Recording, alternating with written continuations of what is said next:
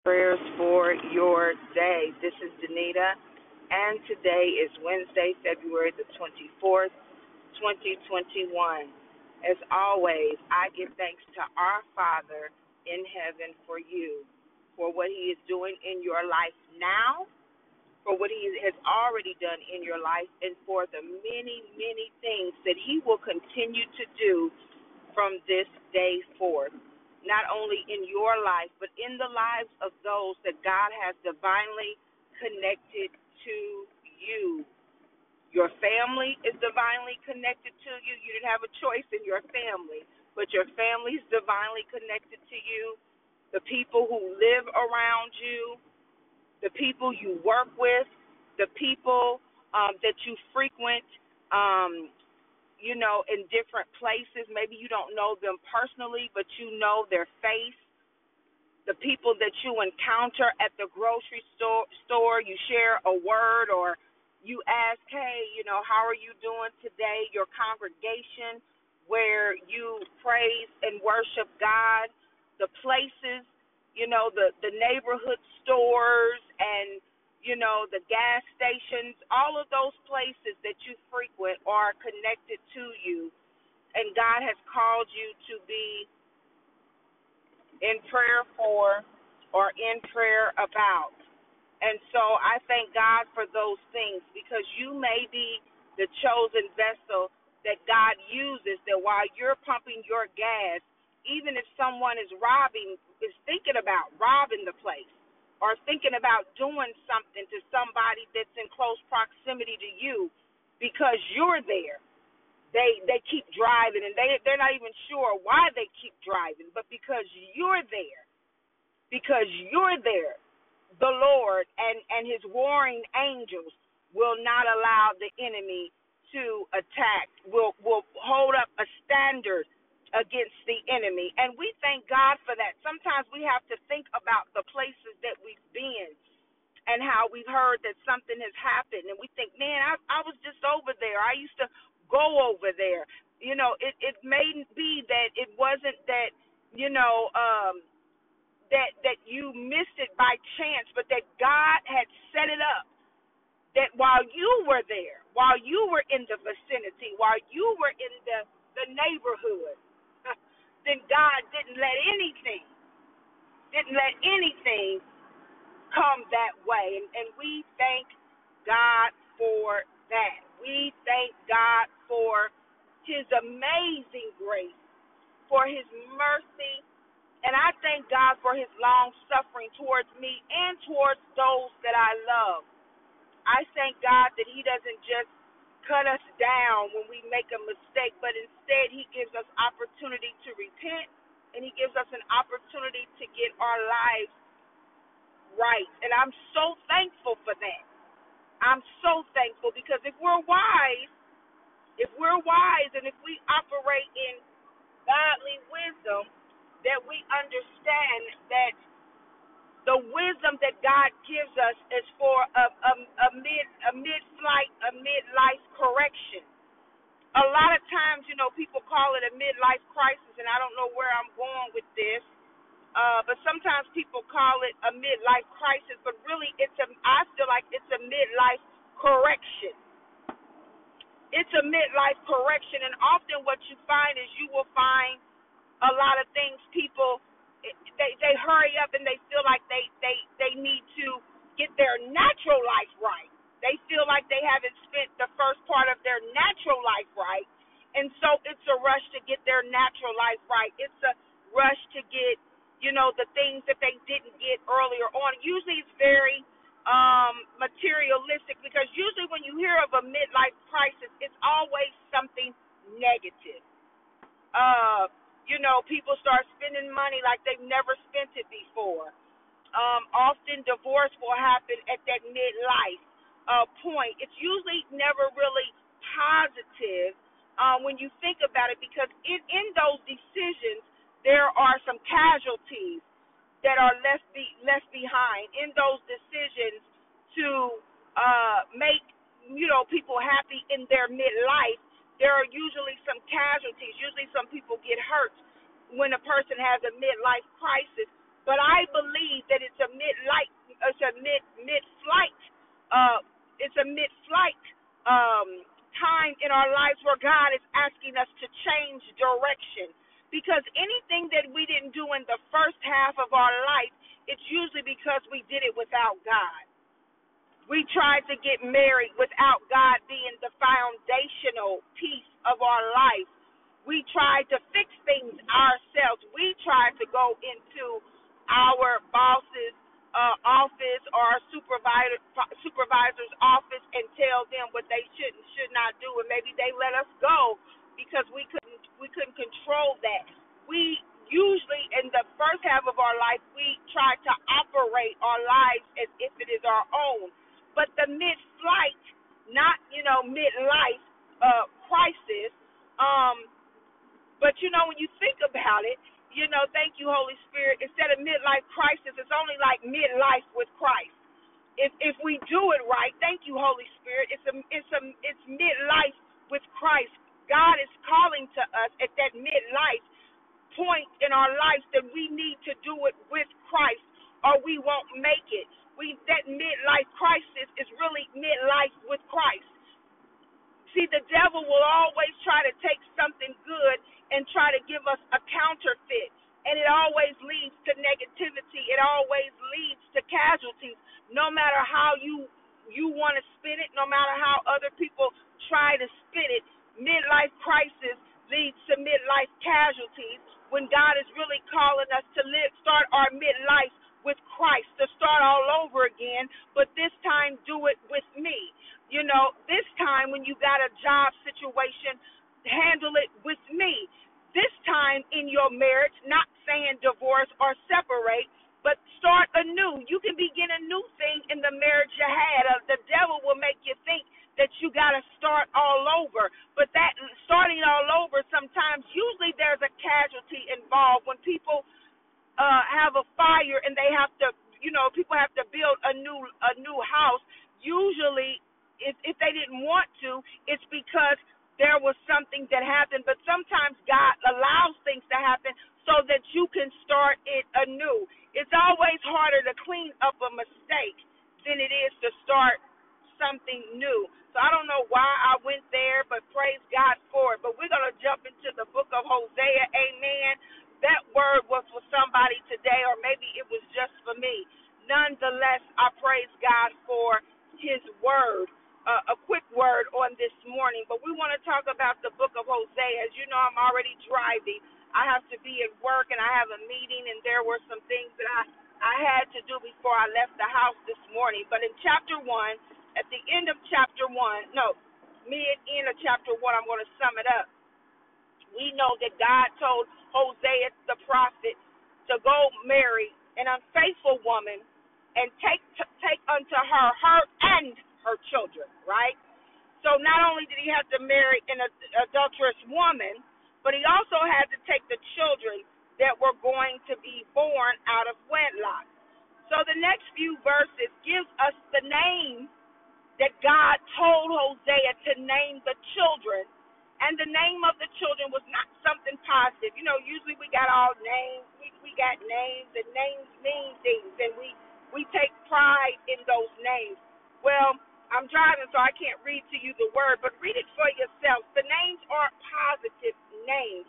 They're names that make you go, wow, who would name their child that? That's not a positive name. That's not a name like faith or a name like joy that reminds us of who God is and who God has called us to be.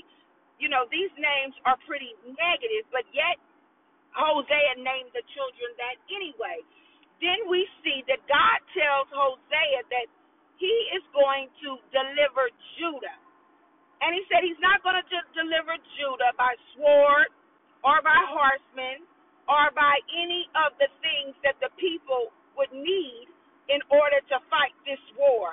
He says, but Judah will be delivered by the Lord God. And I want to share this with you often. Well, two things. First, about the children. There's no indication when the Bible says that Gomer bore this child and to name them this.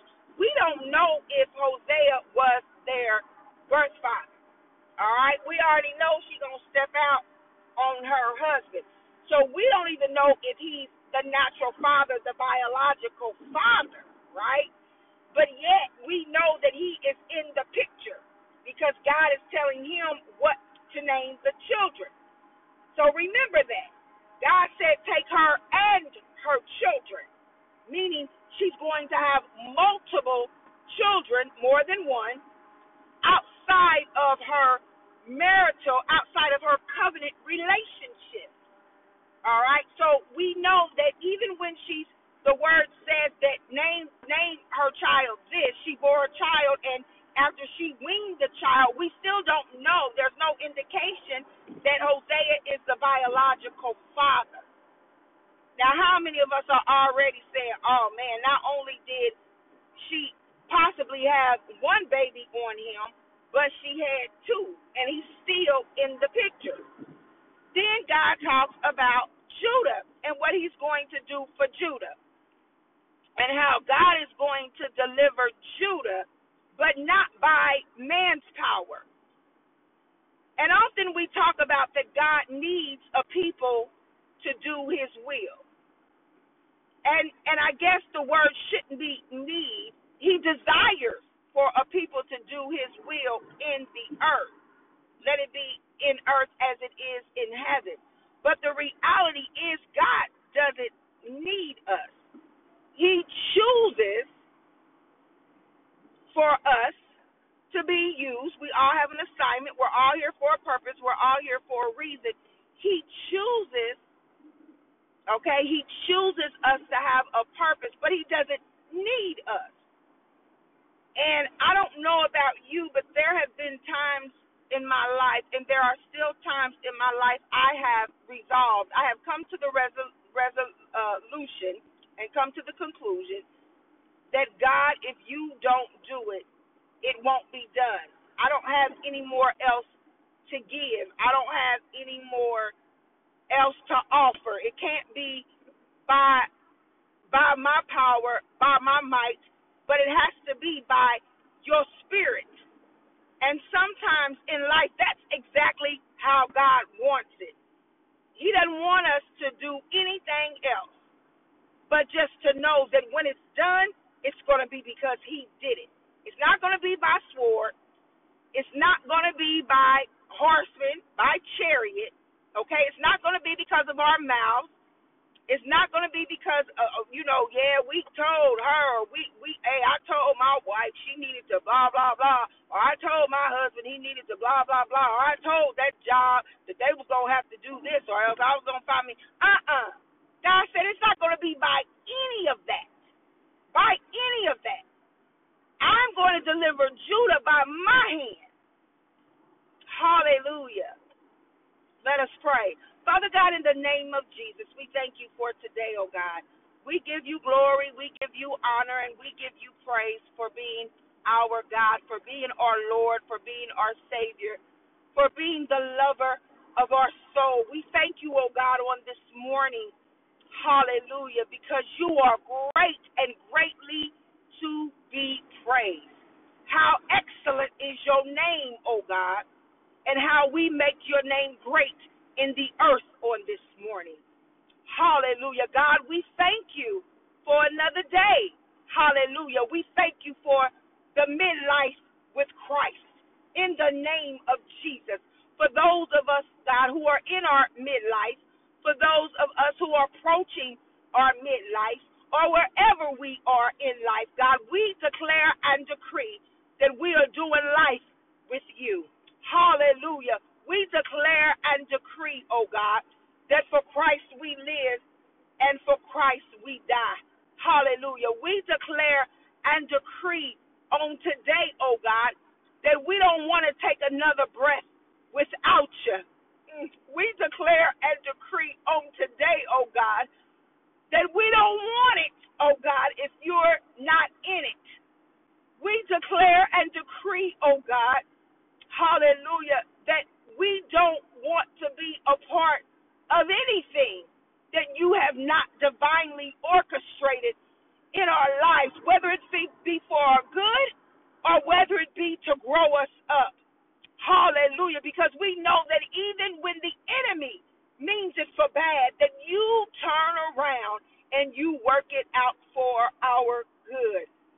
God, we thank you for your word, because in your word you give us a glimpse of the love that you have called each and every one of us to have. The love that you called for Hosea to have with Gomer. The agape love, Heavenly Father, is the same love that you have called for us to have towards one another. God, we can't imagine the pain that he had to endure watching his wife bear children from that of another man. God, we don't know the pain that many of us have had to endure when the doctor has come in with a report. We don't know the pain that many of us have had to endure because of failed relationships. We don't know what many of us have had to endure because of betrayal from loved ones and from friends. We don't know what many of us have had to endure because of disappointments. We don't know what many of us have had to endure because of grief and loss. But God, we know that you said that you would never leave us nor forsake us. God, we know that you said that you've never seen the righteous forsaken nor his seed begging bread. Hallelujah. God, we know that you said, hallelujah, that if you be for us, that you are more than the world against us. God, we know that you said that greater is he that is in me than he that is in the world. So, God, as we read your word, as we meditate on your word, as we chew on your word, we know that you are for us. We know, oh God, hallelujah, that anything that happens in our life, you don't do it to hurt us. The tears that we cry, God, are not to hurt us, but they are cause for us to realize that you are sovereign, to know that you have us, to know that even with the tears flowing down our face, that you are holding us up, that you are comforting us, and that every battle belongs to you. God, your word said that you delivered Judah.